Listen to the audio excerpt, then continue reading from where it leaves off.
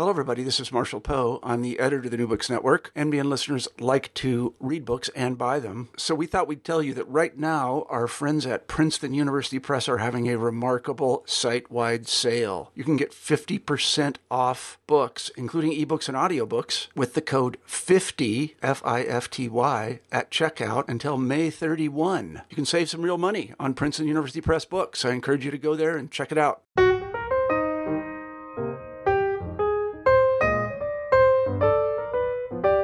Hello, everyone, and welcome back to New Books and Biography, a podcast channel on the New Books Network. I'm Mark Clovis, your host for the channel. Today I'm speaking with David Philip Miller about his biography of the 18th century inventor and scientist James Watt, entitled The Life and Legend of James Watt. David, welcome to New Books Network. Thank you very much, Mark. It's a pleasure to be here. It's a pleasure to have you on our podcast. I was wondering if you could start us off by telling our listeners something about yourself. Well, by trade, I'm a historian of technology and a historian of science, although I'm retired now, but I still keep working. I originate from Yorkshire, a little town in Yorkshire in the United Kingdom. I was educated at Manchester University as an undergraduate and then at the University of Pennsylvania in Philadelphia, where I did my graduate work. And I taught there for a little while and then at the University of Edinburgh. But way back in 1981, I came to Sydney on a 3-year contract. And I've been here ever since. It's a hard place to leave. You're quite the world traveler. What was it that yeah, indeed. What was it that led you to write a biography of James Watt? Well, I've been interested in Watt since my undergraduate days when I did a course in economic history at the University of Manchester. And then, of course, I did my PhD in the history of science and technology, and he's always a figure, always someone who crops up.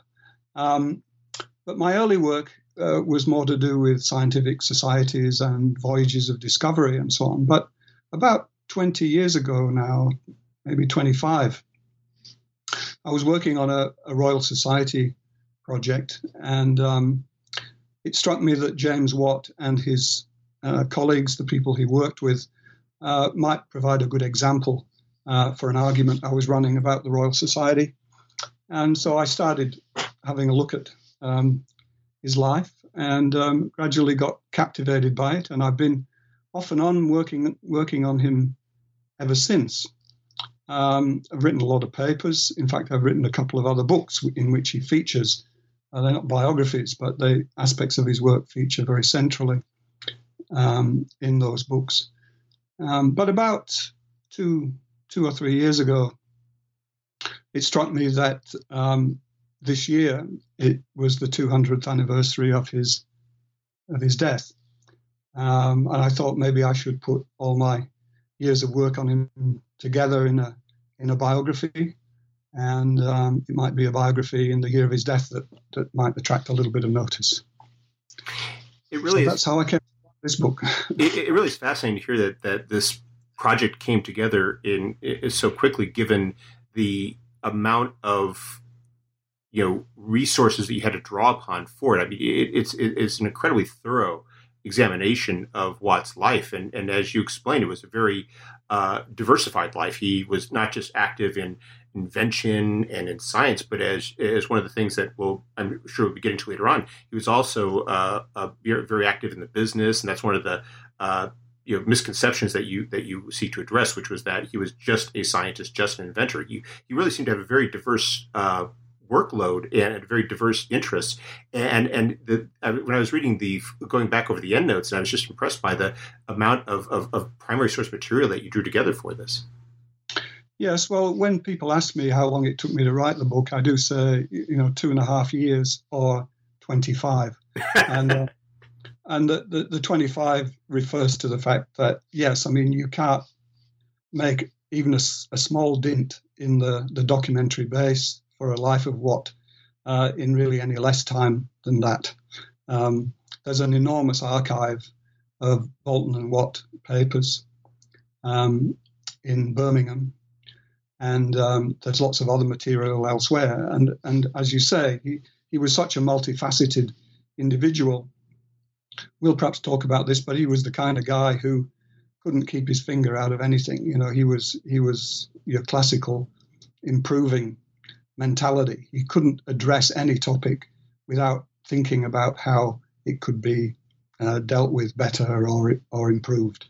And so he led a very varied existence, which is difficult to come to terms with. And I would still say even at this point, after all that time, that I could still be surprised by things in the Watt archive. I haven't by any means covered everything. One of the things that I found so fascinating when I was reading your book was how far Watt came, given the humbleness of his origins. I was wondering if you could start us off by talking a bit about Watt's early life, his family, and how it was that he got into the business, if you will, of inventing and getting interested in science. Yes, well, Watt was a Scotsman. He was born in a little town called Greenock, which is just west of Glasgow. He was born in 1736 in Greenock. And he was born, I suppose, to a family who were merchants. So that we would perhaps call them sort of lower middle class or a business family. Now, his father was a ship's chandler. He supplied provisions for ships. He was also something of a carpenter and a more general merchant. His mother, who came from a family called the Muirheads, represented some rather older family merchant interests, slightly wealthier. So his father married up slightly, I would say. So Watt's ancestors were also quite interesting. He had a grandfather who described himself as a professor of mathematics, which really meant that he was a teacher of mathematics. But he also did work for the local town, the local council, that kind of thing. He had an uncle who was a surveyor, produced an interesting map of the Clyde River. And his father, as I say, was a general merchant. So Watt came from a background of people who were technically quite proficient. And Greenock was a place that offered opportunity for people who had those kinds of qualities. It was a relatively newly established town when Watt was born, quite small, maybe about 6,000 population. The population increased by 1800 to about 20,000, something like that. So it was a small town, but it was rapidly rising. It participated in the Atlantic trade. Because of problems of accessing the upper Clyde, it was difficult for shipping to get right up to Glasgow. And so Greenock, being further down the Clyde River, was more readily accessible, and so it participated in the Atlantic trade, which increasingly involved importing tobacco from the American colonies, and then exporting various goods in return. A lot of sort of household goods and everyday necessities that were exported from Greenock in the Atlantic trade. So the Watts were what were known at the time and are known by historians as improvers. That is to say, they were very much on the side of those in the community who tried to develop the town economically. So his father and his grandfather were involved in building local facilities, local churches and local buildings, and served on the council, served in sort of semi-judicial positions and that kind of thing. So that's the sort of background that Watt came from, and in many ways he was through his life very much like his ancestors as an improver. There's that larger sense of improvement in which you're talking about economic development. But I already mentioned that Watt was also a guy who, with any small problem, he wanted to worry away at it and find a solution. So he was an improver in sort of every sense of the word. Now, was his interest mainly technical, or did he have any sort of academic bent that he sought to satisfy? His interests were technical from a very young age. I mean, there are lots of stories which we have to take with a pinch of salt. I think there are lots of stories about his youth. He was an avid reader of technical material, chemical texts, and the like. And he, although he was schooled at home a lot of the time, he did go to a local grammar school, which provided quite a strong modern education, I suppose they would have described it as. Not so much classical education, but concentrating on modern languages, on technical subjects, on mathematics, on business, those kinds of studies. So he was versatile. He also had literary interests as a youngster and as a grown man later in his life. But yes, there was a very strong technical bias to his experience as a youngster. So what was it that led him to become an engineer, and how did he embark upon it? I mean, nowadays we think of it as being something that requires higher education, post-secondary education, but the path that you describe is a little bit different. Yes, indeed. Watt was, in fact, in most ways self-taught. He's what we call an autodidact. It was difficult for his family. His family were not extremely wealthy, which you would need to be in order to be able to spare the time to go to university. And even at university, Watt would not have been able to study engineering as such. It was not something that was in the curriculum in those days. So he took a rather informal route to becoming an engineer. The first thing was he worked for his father. So he worked in his father's mercantile business. And I think in that process, he acquired a lot of business skills and practical skills as well, working with his hands. It was clear to his parents and to people in Glasgow who knew him well that he was a very talented boy. And so they put some thought as to how they might educate him, what he ought to do with himself.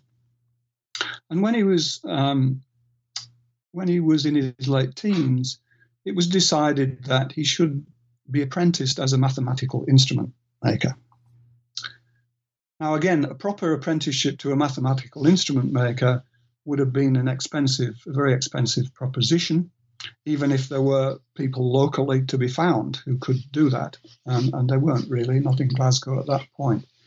So Watt travelled to London as a young man, and he had an informal short apprenticeship with a mathematical instrument maker called John Morgan in London. And this is really where Watt sort of honed a lot of his very fine technical skills, and also where he became aware, I think, of the possibilities of serving scientific circles or natural philosophical operators, as they were called in those days, by offering technical support, with the instruments and so on that were necessary to much scientific experimentation. So Watt went to London in 1755 and stayed there, returned to Glasgow in the year afterwards. And as I say, he learned a great deal there, I think. He was perhaps fortunate in choosing John Morgan. Morgan was not one of the most prominent instrument makers in London. And in a way, it would have been unfortunate if Watt had served his informal apprenticeship with someone more prominent, because the more prominent ones by that time were sort of dividing labour. They were becoming very large-scale businesses, and it's likely that if he'd gone with one of them, he would have spent his days in very repetitive activity, maybe producing measures and so on, in a very repetitive fashion. But Morgan was a small-scale operator, and as a result of that, Watt was able to do a great many things, learn about a lot of different technical matters. And so he was really quite well prepared when he came back to Glasgow. And he was making instruments to sell initially through his father's business. He was making quadrants, for example, an important navigational instrument of obvious value to people who were sailing into Greenock and sailing out again. And so that's how he started when he got back to Glasgow. But he gradually moved into his father's mercantile business and had the ambition, I think, at that point to set up himself and to make instruments and to sell them locally.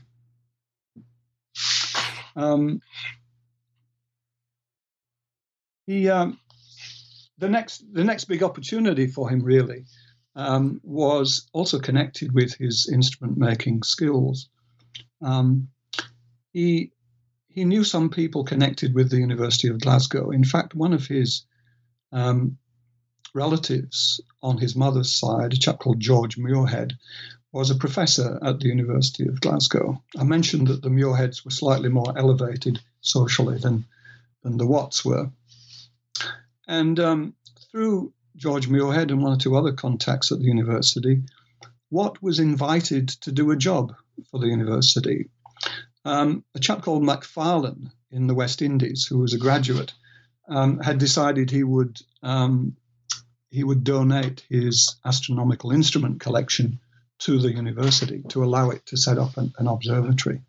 So these Macfarlane instruments were heading across to Glasgow from the West Indies, and they needed someone.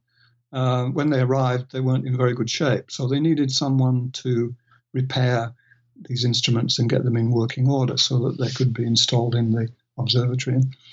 And someone must have said, oh, well, there's this young chap, James Watt, who's been studying instruments and has a lot of skill in that direction, so let's employ him. And that's what happened. He became mathematical instrument repairer initially. It was just a single job to start with, but I think he did such a good job that they decided they'd hire him on a permanent basis in an instrument maker role at the university. The other thing he's doing during this period that I find fascinating is his civil engineering work, because, again, that's something that we think of nowadays as very specialized, requiring a lot of advanced knowledge. And yet, as you explain, he becomes a civil engineer and he's involved in these very high-profile engineering projects for the period. Yes, well, the civil engineering really starts up when Watt concludes that his career as a merchant is not really going to satisfy him or provide the standard that he wants. By 1764, he's married and children are starting to come along, and his work at the university, whilst he's very much enjoyed it and it gave him a lot of stimulus scientifically and in various other ways, it wasn't really paying the bills, nor were the shops that he was trying to run in Glasgow. So yes, he turned then to these larger engineering projects that were important in the development of Scotland at this time in the 1760s, 70s and beyond. Prominent among these was the development of canal system. So Watt became essentially a canal engineer, surveying routes for canals. So the proprietors, the promoters of canals would decide that they wanted a canal from Glasgow to Edinburgh, and then an engineer would be employed to survey the route and try and find the best route for the canal. So he did spend a number of years from the late from the mid-1760s into the 1770s in that kind of work. It involved him in being away from home a great deal, riding across the countryside on horseback with his surveying instruments. So what became an engineer in that sense? He also became, I think that was his preferred activity, actually, as a canal engineer. But to really make money, he found himself becoming also a construction engineer, that is to say, someone who actually took charge of building the canal.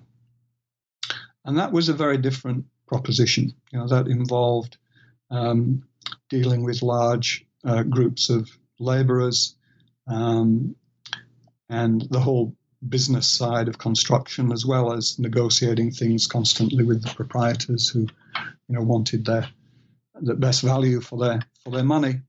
And whilst he did this, he did it particularly on a canal called the Monklands Canal, running from the Monklands coalfield outside Glasgow towards the city centre. Whilst he found this kind of work quite lucrative, he also found it very difficult. His temperament was not particularly suited to business dealings in the sense of bargaining. Face-to-face, toe-to-toe bargaining was something that what actually came to dread. And so he was always on the lookout for engineering jobs that really involved him either being in the field or in what they called the closet, that is to say, in his study. That's where what felt most at home. I liked when you talked about this this part of his life, because you are also tying it to these misconceptions that we have about him. And as you explained, this is where this misconception, a lot of people refer to this when they get this misconception that he was simply bad at business.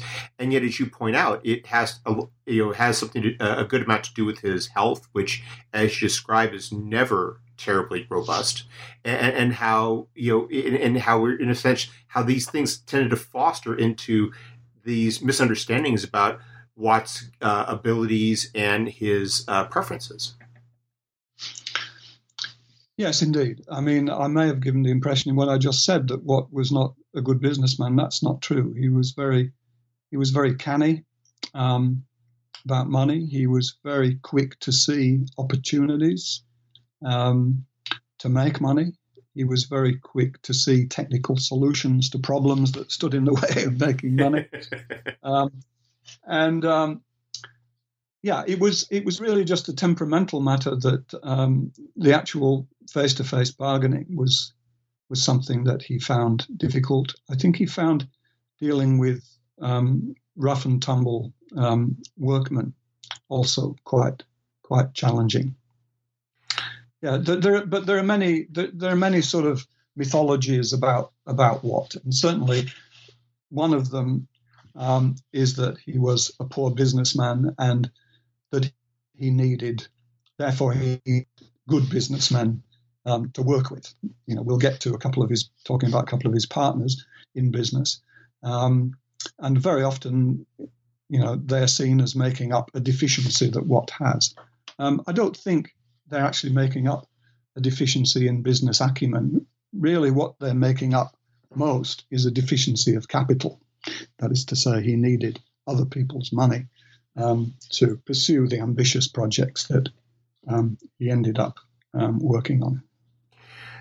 So what you've outlined here is a rising talent in Scotland. He's involved in some big projects, and yet it's around this time that it's soon after this time that he makes a move to Birmingham. I was wondering if you could explain what it was that leads him to undertake this move, and how does it change his life? Okay, we haven't really talked about the elephant in the room yet, which is, of course, the steam engine. And it's the steam engine and the improvement of the steam engine that leads Watt to Birmingham eventually. He gets interested in steam whilst he's still at the University of Glasgow. A friend of his actually ends up making some suggestions about how to improve the existing type of steam engine, and Watt becomes interested in that. And he starts doing some chemical experiments, or some experiments on heat. Again, there's a story that he played with a model engine that one of the professors used in his classes to demonstrate, and it had broken down, and Watt was given the task of repairing this. Whether it's true or not, that he certainly did a lot of experimental work on heat and the production of steam and how this might be done more efficiently.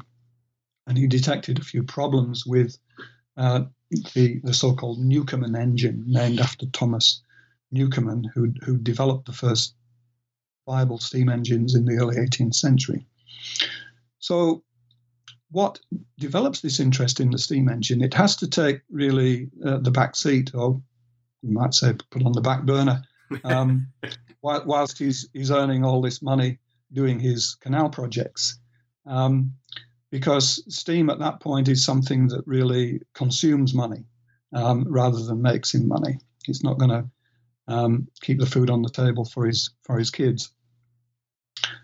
Watt does find a partner, though, who's prepared to put some money into this, a chap called John Roebuck, who is actually from Birmingham himself, but he's working in Scotland, pursuing various projects in Scotland, and he's associated with the Carron Iron Works in Scotland, which was quite important in providing some of the infrastructure that a developing industrial country needed. And Roebuck gets to know of Watt and thinks that there's some real promise in Watt's work on the steam engine. In the meantime, Watt has had a brilliant idea. Again, the story is that he had this idea when he was wandering on Glasgow Green one day. He was trying to figure out why it was that so much steam was wasted in Newcomen steam engines. And he concluded that one of the reasons for this was that in order for the steam engine to operate, the cylinder where the steam was injected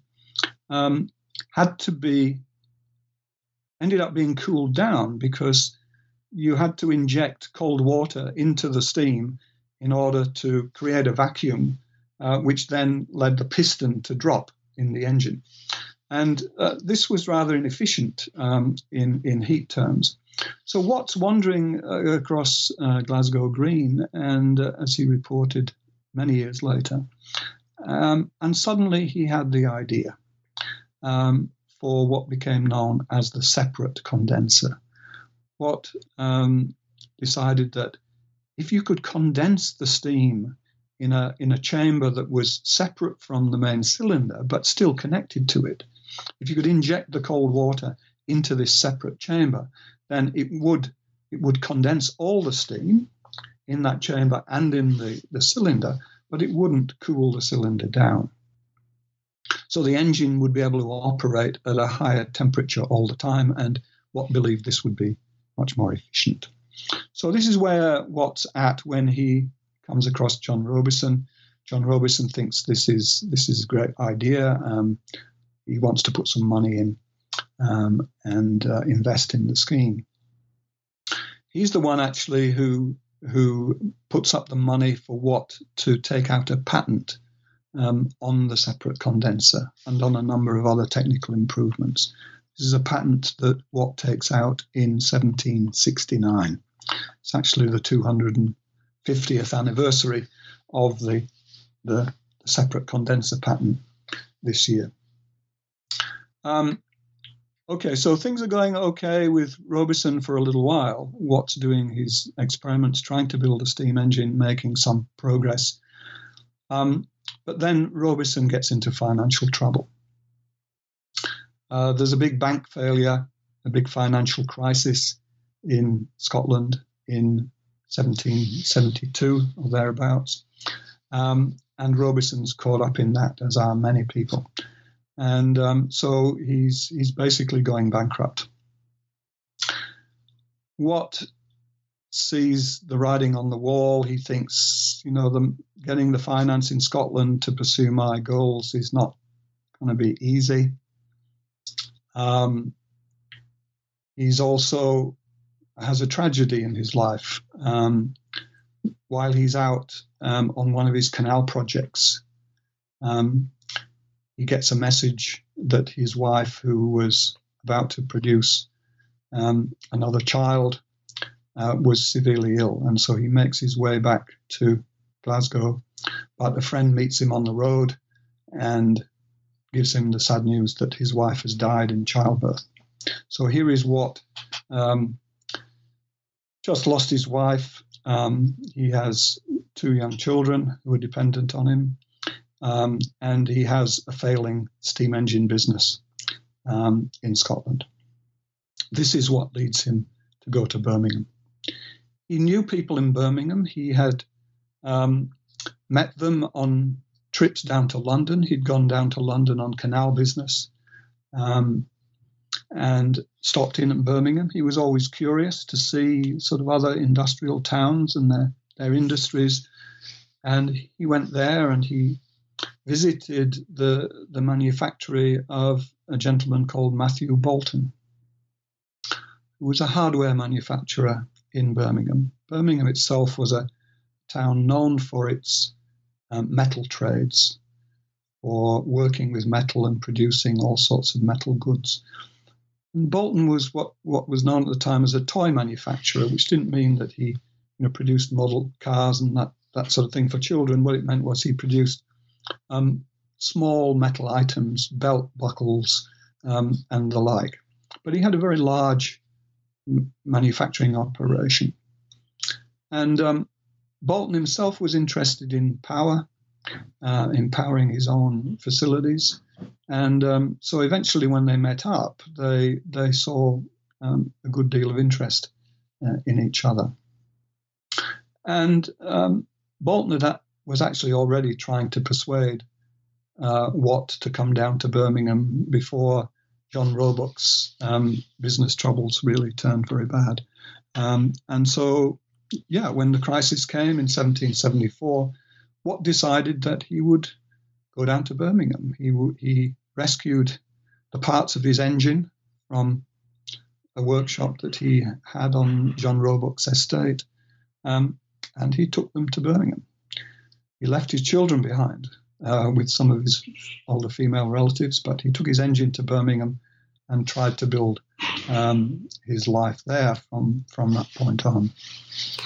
Now, you explained how you've explained how what his innovations are and how they improve the steam engine, and in Birmingham he works on it some more. But you explained that it wasn't enough simply to physically improve the engine, and this is another part of the book that I found very fascinating, which was how you explained how he was very cognizant of and the process that he went through to ensure that he and his partner would profit from the engine. I was wondering if you could perhaps explain a bit that process as well, because it really gets to an aspect of this history that we don't often think about, which is this very, sometimes very abstracted, very technical, but also very fascinating process of how to make money, how they made money from these inventions. Yeah, well, indeed. I mean, this is the basic distinction which is so important between invention and innovation. I mean, inventions can be thought up in a closed room, but they don't become an innovation. They don't make money. They don't become commercially viable. They don't have effects in the economy and the society unless somebody's prepared to invest in them, and they're not going to invest in them unless they're going to make money.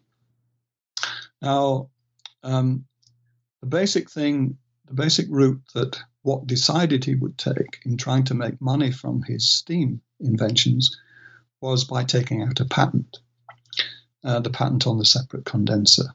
And he took out other patents too, but the basic mechanism of the patent is that it gives the patentee a limited period, in this case 14 years nominally, during which they will have an exclusive right to exploit the invention that is specified in the patent.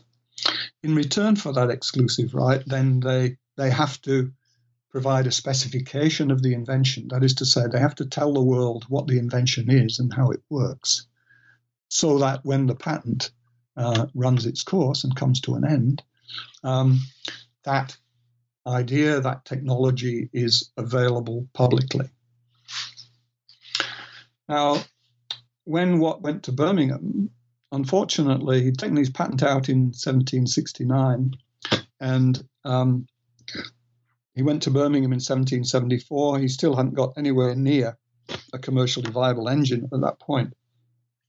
And so before Bolton went into partnership with him, he really wanted to ensure that they could extend this patent. It was only 14 years. 5 or 6 of those years had gone. And so what they did, and Bolton was very adept at this, they decided they would lobby Parliament, which was one way that you could get an act of Parliament, actually, to extend the patent. This was the first order of business then, so far as Bolton and Watt were concerned. They had to get this patent extended. They were successful. An act of Parliament was passed in 1775, which extended their patent to the year 1800, which was a very generous extension, and certainly gave them lots of time to exploit their invention. So Watt does the work. He gets a viable engine, and then he says, well, how are we going to actually make money out of this? I mean, one way would be to build engines and to sell them. But even Bolton with his manufacturing capabilities at that time, didn't really have the wherewithal to build complete steam engines. So Watt decided that the best way to make money would be to design steam engines, to license the design to people who wanted to use these engines, and then to charge those people a sum of money for the savings in fuel that the engine made possible. This was the great thing about James Watt's engine with the separate condenser when compared with earlier steam engines. It was much more fuel efficient. And there were certain situations, especially in places like Cornwall, where fuel was scarce, coal was scarce. It was very expensive because it had to be transported there. There were no local supplies. So if you could provide an engine that was much, much more efficient and needed less coal, then that was very attractive. And Watt decided that the way to make money themselves was to take a portion, a third was what they specified. It was to take a portion of the savings in fuel that the user of the steam engine managed to make. Go ahead. This was this was very astute, because of course from the point of view of the person using the steam engine, they were getting quite a good deal. They weren't having to pay a lot of money up front. So far as they made money by the savings, the experience with the steam engine, then Bolton and Watt made money. So it looked like a very good way to make money out of Watt's patent. That's how they proceed. Who was using these steam engines, and how are they employing them? What did they need the power for? Okay. Steam engines, even before Watt's time, were in use particularly to pump water out of mines. As coal mines and metal mines went deeper and deeper, trying to searching out seams deeper and deeper underground, the problem of flooding was a very difficult one. Existing steam engines, Newcomen engines, were certainly an improvement on earlier ways of pumping water out of mines, but they used a lot of fuel. And so Watt's initial market, the target market, if you like, for Boulton and Watt, were the copper and tin mines of Cornwall. Cornwall, as I've explained, was a place where it was very important to be fuel efficient. And so the Cornish were interested in, Cornish mine owners were interested in Boulton and Watt's engines for that reason. So in the late 1770s, this was the main market for their engines. I mean, I think their first steam engine was produced, their first pumping engine was actually produced for a colliery near Birmingham, in Dudley, near Birmingham, in 1776. And they also produced an engine for an ironworks, John Wilkinson's Ironworks, which was also nearby. That was a blowing engine to operate a set of bellows. But these were sort of experimental engines. They worked locally to start with, cooperatively really with these users of their engines to perfect the machines, and then they moved on Cornwall. So you mentioned that they did well from this. Exactly how well did Watt do as a result of this invention? Yeah, well, this struck me as an interesting line to pursue, an interesting question to pursue, because Watt has often been portrayed as a kind of otherworldly inventor and natural philosopher. But he was actually inordinately interested in money. Watt was known for his headaches in his youth. You know, he used to suffer quite badly from headaches and probably from what we would call depression. But there was a time when his wife, his second wife, actually was talking to one of Watt's old friends in Glasgow, and the old friend ventured the opinion that James would get over his headaches when he got rich. And that, in fact, does seem to have been the case. Watt made a good deal of money out of his engines by the time he retired in 1800. It's quite difficult to figure out exactly how much. In his will, he left a will that was worth more than £60,000, which is, much more money than it sounds these days. Back then, so I tried to actually reconstruct the amount of money that Watt might have made by looking at the engines, the large number of engines that Boulton and Watt operated in Cornwall and then in other places, and the amount of money that they should have raked in on these fuel savings. It's difficult because people didn't always pay up. Boulton and Watt in hard economic times sometimes, soft pedaled the pressure on the payments. So it's hard to figure out exactly. But my guess was that Watt probably took in from that business by 1800 somewhere between £100,000 and £150,000. That was his share, which is a very substantial fortune. And in fact, he did spend a lot of money buying land, in particular in the Welsh borders. He became something of a landed gentleman in his retirement. This was very common among the rising business class.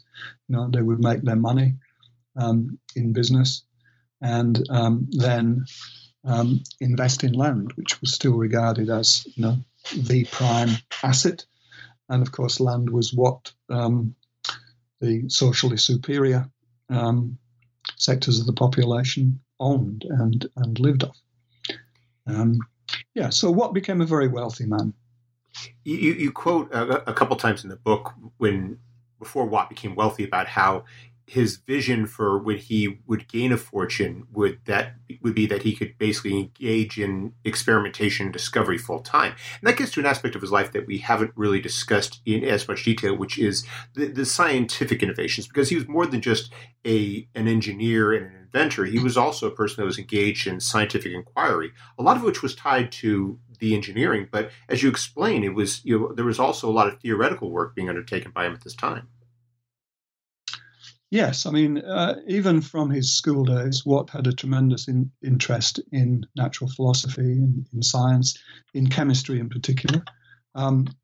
This was reinforced when he was a mathematical instrument maker at the University of Glasgow. Some of the professors there adopted him. Professor Joseph Black, who was a famous chemist and had discovered what we call carbon dioxide. Professor Anderson at Glasgow University, who was more of a what we would call a physicist, also encouraged Watt as well. So he learned a great deal at the University of Glasgow. But he experimented incessantly himself. He always, it seems, had a laboratory. When he lived in fairly humble circumstances in Glasgow, he always had some kind of garret workshop where he did chemical experiments, among other things. When he gets to Birmingham, Watt moves in a circle who are very strongly interested in natural philosophy. This is a group known as the Lunar Society. Matthew Boulton was a member of the Lunar Society. A very famous chemist called Joseph Priestley also became a member of the Lunar Society. Erasmus Darwin, Charles Darwin's grandfather, was a member of the Lunar Society. So Watt began to move in that circle, and that reinforced his scientific interests. As you say, a lot of his experimentation was done in connection with the steam engine and with other projects. He was involved in pottery, a pottery manufacture back in Glasgow, and he did experiments on glazes and different kinds of clay and so on. So a lot of his experiments were business orientated, but he did tend to experiment far beyond the requirements of any given project. He got interested in the subject matter and pursued it really much further than he needed to, just for business purposes. And this led him to what became his only really famous claim to a scientific discovery. And this was the discovery of the composition of water. Water, through most of the 18th century, was regarded as an element, as the ancients had regarded water as an element. But there were a number of people working on what we would call gases. They're called airs. In the 1760s and 1770s, 1780s. Watt came up, he wasn't the only person to do this, but he was one of the people who came up with the idea in the 1780s that water was a compound. Essentially, it was a compound of two airs, inflammable air, which we call hydrogen, and dephlogisticated air, which we call oxygen. It was more complicated because Watt actually believed that heat was a substance, and that heat was also a crucial, perhaps the crucial substance that was combined with inflammable air and dephlogisticated air to produce water. But anyway, in the early 1780s, he's working on these experiments, and he's encouraged by Joseph Priestley, who he's become very friendly with, and by others in his circle, to actually write this work up and to submit it to the Royal Society of London, which he does. And he publishes a two-part paper in the Philosophical Transactions of the Royal Society in 1784. And this, as I say, is the only scientific work of Watts that most people know anything about or knew anything about. There was a lot of activities, like the duck on the pond. You know, there's a great deal of activity going on underneath. Watts actually doing a lot more scientific work and experimentation than is apparent from his published work. Most of it, you can only find out about it by reading his correspondence, which is what I've done in order to find out about his extensive philosophical investigations. We're also at a point in his life where he has this growing stature. I was wondering if you could talk a bit about his reputation, his standing in the country, and what and how he responded to that, and how he dealt with that. Yes. Okay. In a way, Watts' stature and his reputation had been very important to him and to the business of Boulton and Watt from the beginning. We know that in the later years of his life, say from about 1800 until his death in 1819, Watt becomes a celebrated individual. His legend is developed. And the legend involves, among other things, the idea that he is a very accomplished philosopher and scientific experimenter. But in fact, he'd been encouraged in that view of himself right from the beginning with the steam engine business. When you take out a patent, whoever's been involved in developing the ideas in the patent, somebody has to be credited with it. And it was always Watt. In the Boulton and Watt business, the patents were always in Watt's name. And as the business grew, Watt was not the only inventor in the business, not the only productive person in that sense. But the work of the other inventors, collaborators with Boulton and Watt, was not recognized in the patents. There was a sort of a company policy, if you like, that all the philosophical credit went in Watt's direction, and the patents were in his name. And there was a good reason for this, that, again, right from the beginning, the fact that their steam engines were based on science, on extensive experimentation, was one of the main selling points that they used in promoting their engines. You know, these are not the product of sort of empirical tinkering by ordinary mechanics, but they are the product of high-level scientific experimentation by James Watt, who, of course, is a great philosopher. And so Watt had, I suppose, become used during this time to being given credit. He was in some ways a fairly retiring individual. He was quite dour, timid in some respects, but he'd certainly come to value reputation and saw the importance of reputation to business. In the 1790s, when they were fighting a lot of legal battles over their patents with people who were, trying to circumvent them. Again, that was a time when in courts of law, many people, fellows of the Royal Society who they knew and other prominent people were turning up saying what a great guy Watt was, what a terrific philosopher he was, how his experimental work made their engines so much more superior. And of course, these rude mechanics who were pinching his ideas could never have come up with them themselves. So there's that kind of boost to the reputation in the 1790s.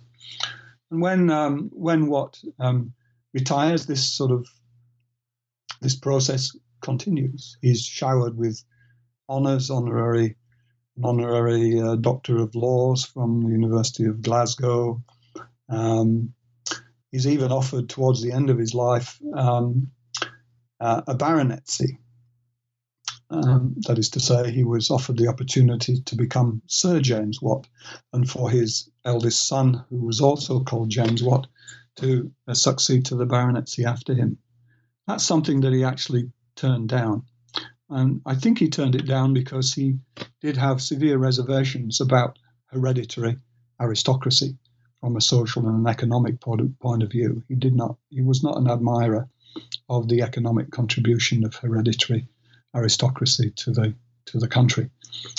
But anyway, so Watt's reputation is very important to him. He becomes something of a legend in his later years, and this is something that that his son begins to help him with, particularly in the 1790s. If people know about, when you hear the stories of Charles Darwin's life, there's a chap called Thomas Huxley often comes up, and Huxley is known as Darwin's bulldog.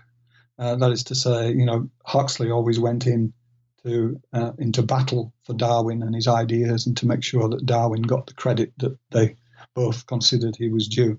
Well, in Watt's case, his son, James Watt Jr., was James Watt's bulldog. And I have to say that actually was one of the most interesting parts of the book, because a lot of biographies, they stop usually around with the subject's death, but you proceed in the final part of your book to trace the evolution of that image over the next 2 centuries, how his son becomes the bulldog, and then how Watt comes to be remembered. It really is a fascinating tale because it ties back to the beginning of your book when you are talking about the difference between the myth of James Watt versus the reality that we have in the records, and then how that myth emerges not just during Watt's lifetime, but afterward, as Britain becomes this mighty manufacturing power for which Watt receives a lot of credit, and as you point out at the very end of the book, in retrospect as well, some blame. Yes, indeed. The book's called The Life and Legend of James Watt, and that might give the impression that you can sort of tell the life, and then you can look at the legend subsequently and separately. But certainly one of my key contentions in the book is that it's a mistake to do that. That the legend, I've already indicated this in a way when I'm talking about the way his reputation was important to the business. But his legend was very much part of the construction of the life. And in many ways, getting to the life and getting what I think is a reasonable characterization of Watt and his work requires that you get behind the legend. It's very hard to get behind the legend because in the 19th, most of the sources that we use, most of the books that have been written about Watt and the articles that have been written about him are in fact part of the construction of the legend, and the same sort of mythologies get repeated and repeated time after time. Watt died in 1819. He was already a very well-known figure. But already in the 1820s, by 1824, there's a public meeting which has the goal of raising funds to produce a statue which will be placed in Westminster Abbey to commemorate Watt. So very, very rapidly, people are, putting Watt on a par with scientists like Newton, Isaac Newton, who had a statue in Westminster Abbey. And I think this is partly has to do with the rise of the commercial and business class in British society. Of course, after the French wars and the famous victory of Wellington at Waterloo, military heroes are very, very important in Britain at that time, and statues are going up all over the place to military heroes. But the business classes are to some extent suspicious of that activity. You know, they think, well, look, the prosperity of this country certainly depends to some extent on, you know, its military defense and so on, but it also depends on industry and on technology, on the people who enable industry to grow and develop and make us more and more money. So we need other sorts of heroes apart from military heroes. And I think this was a good deal of the impetus behind the idea of commemorating Watt's achievements by doing things like putting statues all over the place. By the end of the 19th century, there were numerous statues around the British Isles, you know, ranging from Oxford University to Greenock to Leeds to Manchester, London, Glasgow, Edinburgh. And Westminster Abbey. They were all over the place. So there's the reputation gets tied up with, in many ways, the British sense of, you know, their economic story, the story of the island. Britain, of course, undergoes an industrial revolution. In fact, Watt's activities are often seen as helping to precipitate that industrial revolution. And Britain becomes enormously powerful economically. And the stories that people tell about why that happened, how it happened, come to include quite prominently the story of James Watt. In the 20th century, in some ways, he becomes somewhat less famous, or less specifically famous. He's still famous as an inventor. The stories about him, you know, fiddling with a tea kettle when he's a child, which supposedly prefigured his mature accomplishments. Those stories become widespread. He becomes a more general symbol of the inventor in the 20th century. But of course, steam power has its competition, first from electricity and then from nuclear energy. And there are heroes of those sources of energy too. So Watt as a figure perhaps begins to decline in the 20th century. I know I obviously talk to people about my work occasionally at dinner parties and so on, and it's surprising how many people think that James Watt invented the light bulb. They think that because of course he the unit of energy, the watt, was named after him in the late 19th century, and so that's where most people come across the term. You know, the light goes out in the shed and they put a new one in and they say, oh well, this is a 75 watt bulb. I know that's a little old fashioned now, or 11 lumens or whatever it is, but